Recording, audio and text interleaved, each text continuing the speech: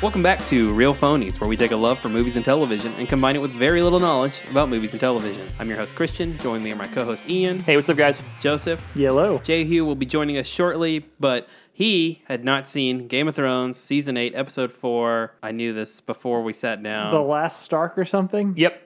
The Last Stark. Last of the Stark? Last of the Stark, something like that. Something Close like enough. that. Yeah. So we're going to talk about it for a little bit. Yeah. Mostly this episode is follow-up to The Long Night. Yep. It starts off kind of celebration, or it starts off with the pyre burning, all the dead Funeral. bodies, funeral. Yep.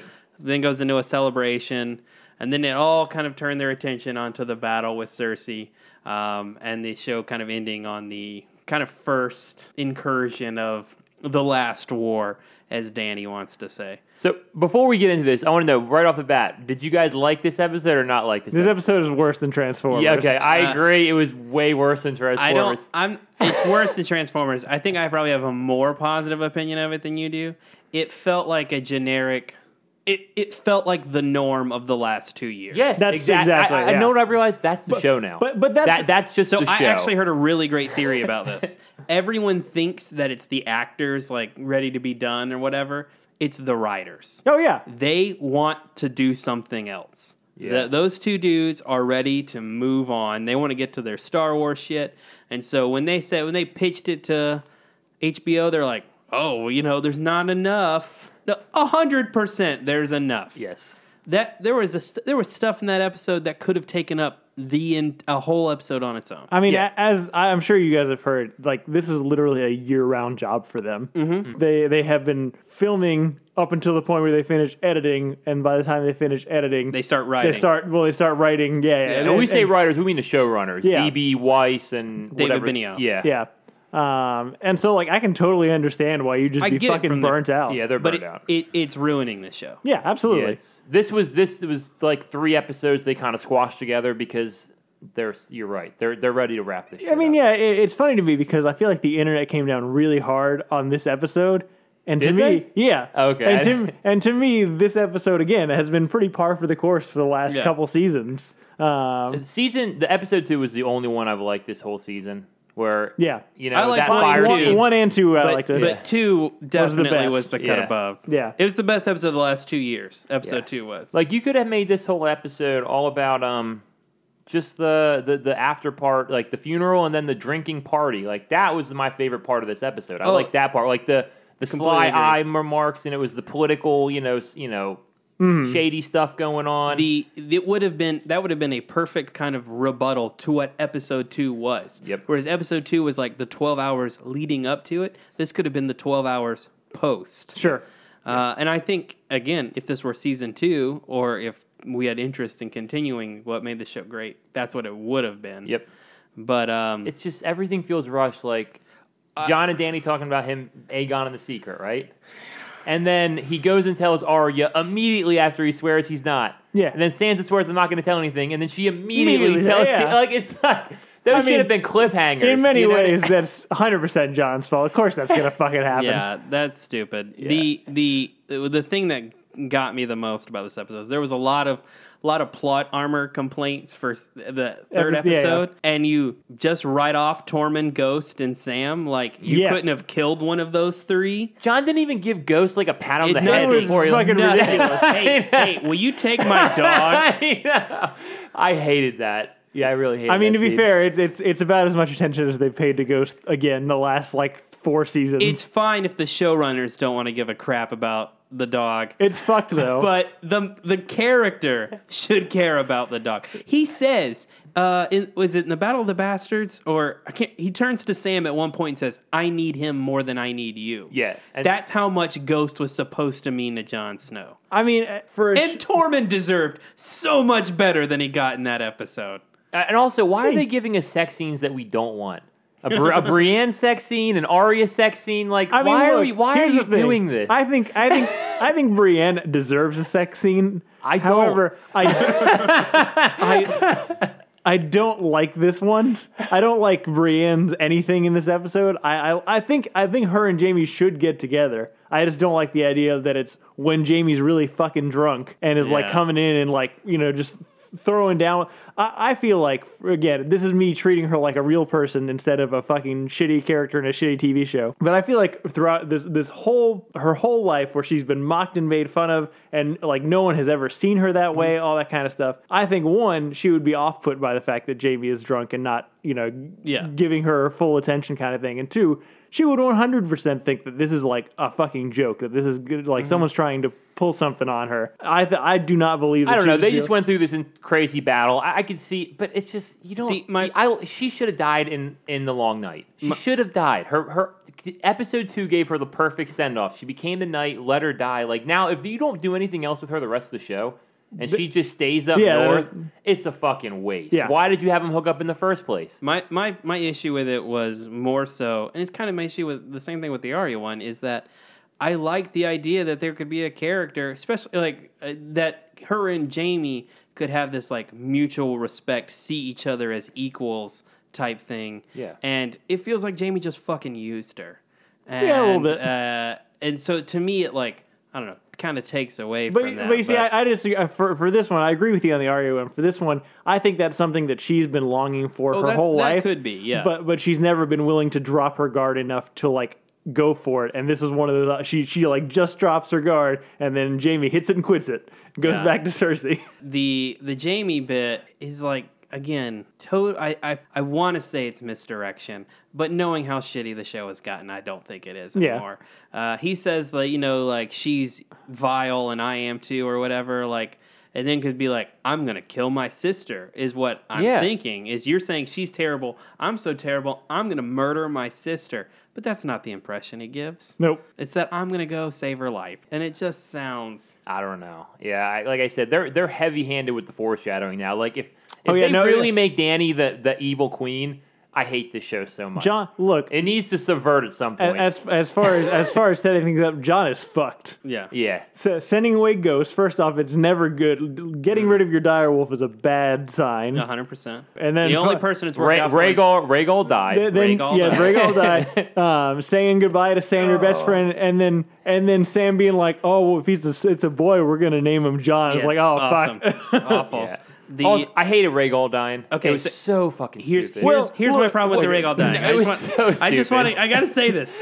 Number one, Dany could easily fly around the other side of the ships, and someone was like, "Well, those things could turn around." No, they fucking can't. No, they couldn't. They would go through their sails and their mast. They would sink their own damn ships if they turned around. It makes no sense. And also, they were so high in the sky. What were they, fucking submarines? Yeah, I know. How did you not see the fucking fleet of ships? You know what I mean? Yeah, that was my other complaint. It made no fucking sense. No sense. And they to kill Rhaegal. They killed him like this. I mean, to be fair, all we've learned about Dany in this whole show is that she's terrible at being a military commander, and she just thinks that you'd think that after her last dragon got murdered unexpectedly, that, oh, you know what, these dragons are a little bit more vulnerable than I think they are. Maybe I should like cover them or not just flagrantly fly them around like an asshole. I do have to defend Dany in one aspect. Everyone is telling her to like calm down and chill out and stuff like that. Nothing but shit has really been happening to Dany for 2 years. I kind of understand why she's pissed off. And you know what? One of the things I did like about this episode, and there's very few, and it's one of those things where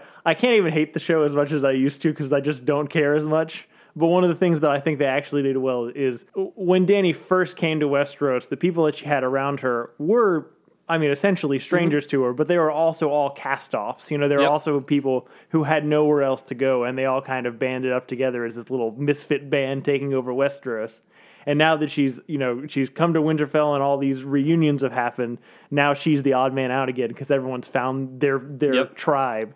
And I really liked that, the playing on that isolation. I just think it undercuts her entire story. Like, she spent 6 seasons getting armies, getting all these advisors. Well, they got wiped out in 8 episodes. All her people are gone. Yeah. The Dothraki's gone. Unsullied are gone. Missandei gone. Jorah gone. You know what I mean? We did call that one. And again, Missandei could have died the last episode. I said she was going to die in episode 3. Yep. I was off by one friggin' episode. I just think it's a bad way for her to die too. Like, it doesn't. It just serves Dany and show. Oh, she's the only woman of color on the show. You make her death all about Dany. It makes no sense. What I hate about that scene is if you wanted to kill Missandei, because I think I think it's the right decision to kill Missandei for Grey Worm. Yes. I think it does. I think it motivates Grey Worm. I'm fine with that. Like, it was obviously like a tragic love story between the two of them. One of them had to die. Yeah, for sure. As far as bad tropes, we're already talking about killing the only woman of color in chains, and then using that death as primarily a motivation for a white woman. For her, for the white woman and for the man to be angry. I guess it's more fucked up. What I was gonna say is they did it entirely wrong. Yeah. I'm fine that you set up this like tragic love story and it's apparent one of them is going to die. You could have had the exact same scene, Missandei not be there, and fucking kill Tyrion. Yeah. Is what you should have done in that moment. I mean, really, that would have been way better. Again, if we're pretending that these characters are real characters instead of a shitty characters in a shitty show, really, Cersei should have just fucking killed everybody. Yep. Yeah, 100%. They're all right there. Because why wouldn't you? Why would you fucking meet outside of her fucking gates? Yeah, with like 10 people. God, it makes no sense. It doesn't. There's no logic in it. Why did they keep fucking pumping Euron up too? Euron came in 2 seasons ago, and now this dirty pirate has killed all the Sand Snakes, killed a dragon on his own. Wins every single battle. Like, they've made him win every single at all, and I just don't buy it. They just give it to him, even though I don't believe it. One of the scenes I really enjoyed was when Cersei is telling Euron something about our child, and then Euron does a surprise face, and then it goes a reaction face to Cersei, like, yeah, it's your child, and then he goes another reaction face and turns to Qyburn, and I'm positive the stage direction on that was just like acknowledged, like nod, but it wasn't just like a yes sir, that is accurate information. It was like, oh yeah, that's your baby. Yeah, I saw that. It was weird as fuck. I loved it though. I like that Cersei did her wine drinking face, but with no wine. Yeah, like she did her like wine drinking smirk. Yep.